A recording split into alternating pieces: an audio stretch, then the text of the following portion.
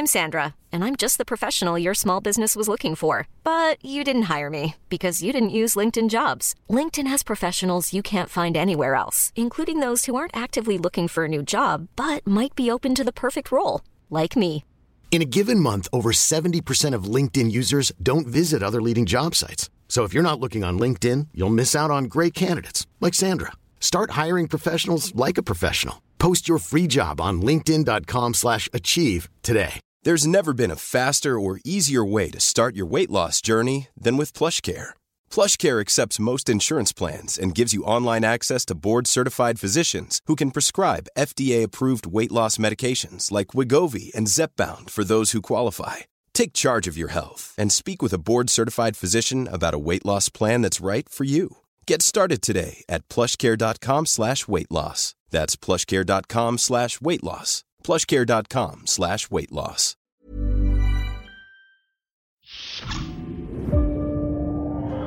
Gene Roddenberry's optimistic view of the future sometimes involved pretty dark scenarios. Space, the final frontier. The iconic opening monologue of Star Trek, the original series, perfectly set the stage for the challenges and adventures for the crew of the Enterprise. And their 5-year mission was, well, let's say, packed through some very bright but also some dark times. Yes, just like any frontier, the unknown scenarios would sometimes lead down some particularly dark paths. Most of the time, the Enterprise's adventures would have happy endings, even a joke or two, but that didn't negate some of the truly disturbing situations that the crew members found themselves in while seeking out new forms of life and new civilizations. Star Trek was never afraid of going dark if the story required it, and that darkness created some of the show's most memorable moments. So, let's have it. Here is the 13 darkest Star Trek, the original series, moments.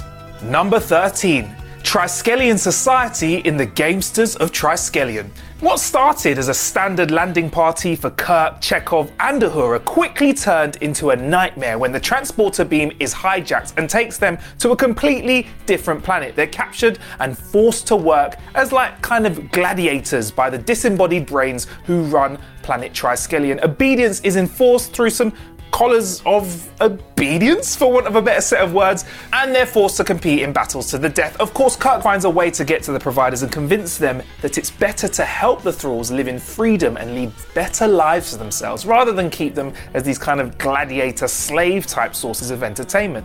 But the dark lives of the Thralls, the life that the landing party was subject to for a time, well, that wasn't really likely to change immediately as soon as they had this conversation. For me, that's a pretty dark way to start this list. Number 12, the alien force in Day of the Dove. A life form that feeds literally on conflict and hatred fuels a battle between the Enterprise crew and the stranded crew of a Klingon battlecruiser. It warps their perception of reality and gives them false memories. The most notable instance of how the creature can alter memories is Chekhov's insistence. He insists that he lost a brother to a Klingon raid and he hates them for it. But in reality, he's an only child. This mysterious being even has the power to revive the dead, right? Neither side truly really knows if they are seeing reality or some illusion fed to them by the creature, and this causes some pretty interesting conversations and almost big battles. And it's only when both sides realize that they're being used that they come up with this awesome plan to drive the creature off the Enterprise. Dark. Number 11, the Iminia/Vendica War in A Taste of Armageddon. A war fought by computers sounds great. No one has to die. But in the Iminia and Vendica War, people who are labelled as virtual casualties are expected to report to a disintegration station and die in real life.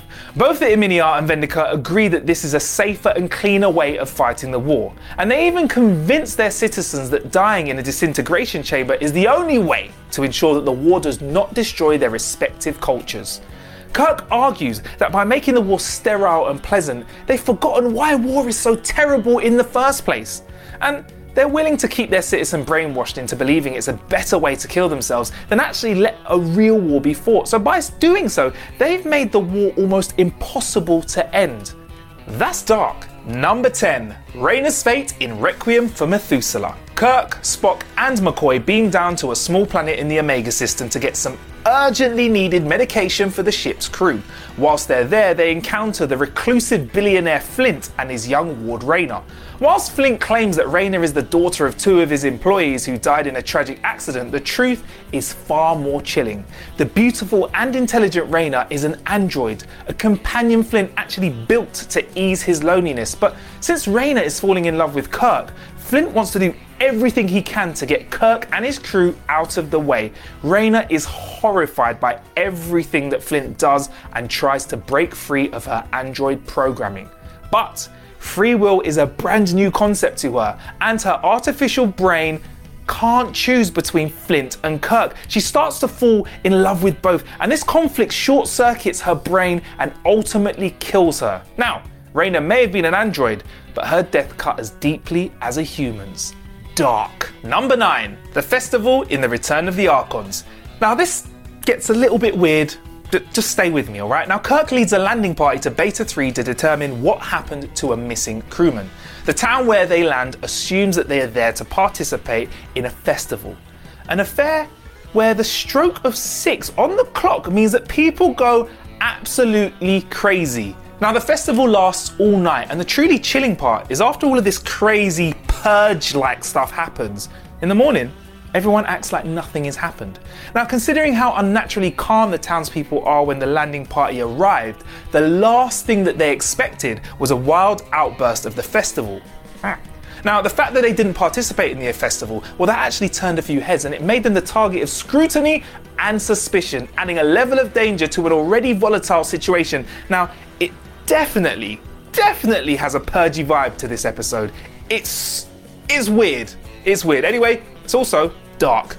Number 8. Adona's illness in the Mark of Gideon. The planet Gideon suffers from severe overpopulation. I'm talking the underground Central Line train at 8:45 pre-coronavirus. You know that feeling when you've been in a car with your family all day traveling to see some other family and then you're just like, get off me. They're like that all the time. That's their whole life. So the Ambassador Hodin comes up with a plan to introduce death and disease into the population so there's less people. Now, his daughter Adona volunteers to be the first infected patient. So he, as a dad, says, no, I'm not going to let you die because you're my daughter. I can't do that. And the ambassador's totally fine with it and says, yeah, sure, crack on. And also, while I'm at it, I'm going to keep harvesting a virus from Kirk's blood to finish the job off on this world as well. Now, the fact that a high-ranking official was willing to try such a drastic plan, literally kill his own child to save the planet, is, well, yeah, man, that's dark. Number 7, the Vian's plan in the Empath.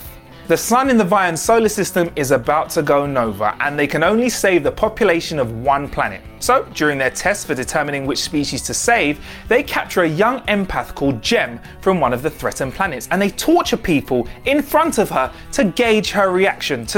Well, their reasoning is that only the bravest, most compassionate species deserves to be saved. So in order to find out who that is, well, they take people, make them suffer in front of her, and see what she does. They want to see her willingness to alleviate the suffering of others, and it's supposed to help the Vians decide whether or not her species is the one that they save. Well, let's be honest, when we see her taking on their pain consistently to the point of pretty much no return, well, it's fair to say the episode gets pretty dark. Number 6, Charlie's takeover. Charlie was an orphan who was the only survivor of a shipwreck that happened when he was just 3 years old. I mean, we could stop there.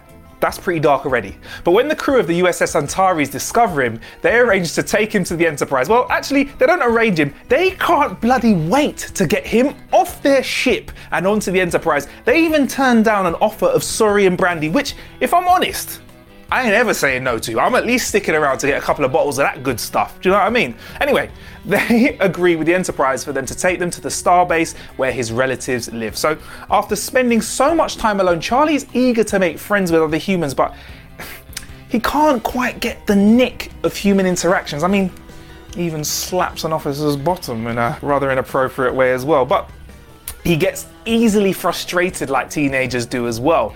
And the only difference between him and a regular teenager is that when he does this, He can distort reality however he pleases. He's like a kind of Q before we saw Q. Now, it's the nature of these distortions where the episode gets particularly dark. He turns one crew member into an old lady, freezes another, then stops a group of crew from laughing by, check this, removing their faces and just putting skin there instead. It's a nightmare for everyone involved, but seen as later, it's a nightmare for Charlie as well. Well, this episode gets dark. More about that in a sec. Number 5, Garth's insanity in Whom Gods Destroy.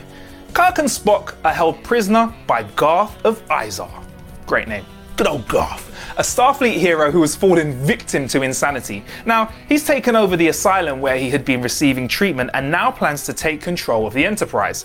Once the Enterprise is in his command, he intends to strike out and take his revenge on his former crew.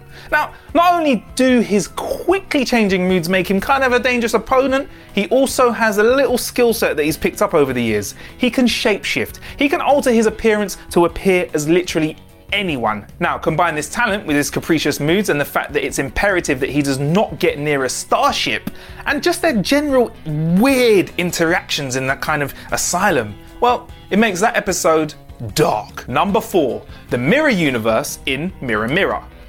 Boom. After this accident with a transporter during an ion storm, Kirk, McCoy, Scotty and Uhura are horrified to find themselves in a distorted version of their own reality.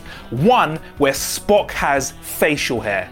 Also, it's where cruelty is expected and murder is an acceptable way of advancing in the ranks. To blend in, they must adopt the same depraved attitudes of those around them, no matter how much it sickens them. They have to go totally opposite to the Starfleet training that they've been given all over the years. Now, adding to the stress of unfamiliar surroundings, it's literally a race against time to get back to their proper universe. If they miss this narrow time frame that's available, they'll be trapped in this nightmarish parody of their home for the rest of their lives. This is obviously the first time we see this dark theme crop up in Star Trek, and it's so dark that, well, they bring it back a few times. Number 3. Sharon's destruction in Let That Be Your Last Battlefield. Beale had been chasing Lokai for years as a result of them being on opposite sides of their planet's race war over, check it, different skin colour. One race was black on the right and white on the left, and the other race was black on the left side of their body and white on the right. Star Trek once again spelling it out for you and breaking down how stupid the actual idea of racism is. And it's a 50-year-old show we're looking at. I mean, look, Star Trek, I salute you for giving us those messages that long ago. But anyway, once they finally return to Sharon, they find that, bollocks, my green screen. When they finally return to Sharon, they find that their people have destroyed themselves and they're the only two left. Does this mean that they say, hey, let's throw down the gauntlets and let's actually be bigger than our races and let's come together? No, it actually fuels their hatred of each other even more. So their war had lasted so long, no one even remembered why it started in the first place, but it ended in mutual destruction, a destruction that could not be stopped. An absolute tragedy that should have helped two men reconcile their differences, but each blames the other side so much they're determined to carry on the battle even though there is no reason left to fight. A 50-year-old episode that is dark and unfortunately still so relevant today. Number 2. The Platonians torture in Plato's Stepchildren. The Platonians use their telekinesis to torture Kirk and Spock, using their duress to pressure McCoy into staying on the planet. Now, they're cold, they're egotistical, and they clearly have no regard for the lives of those they deem lesser.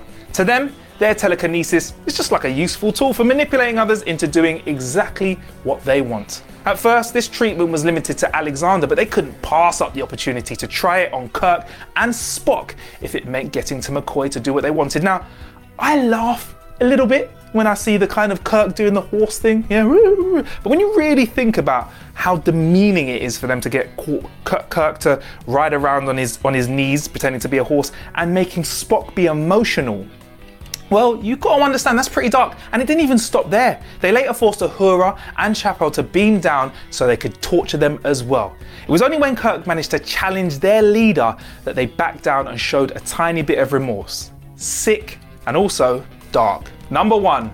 Charlie's fate in Charlie X. But I told you I'd get back to him. Now, the tragedy of Charlie Evans is twofold. He'd spent most of his life alone and all he wanted to do was fit in, but he was easily frustrated by a society that he couldn't understand and took his frustrations out the only way that he knew how, with his sick powers. Now, as a result, he was doomed to live his entire life surrounded by aliens because his powers actually made him too dangerous to live with us regular humans.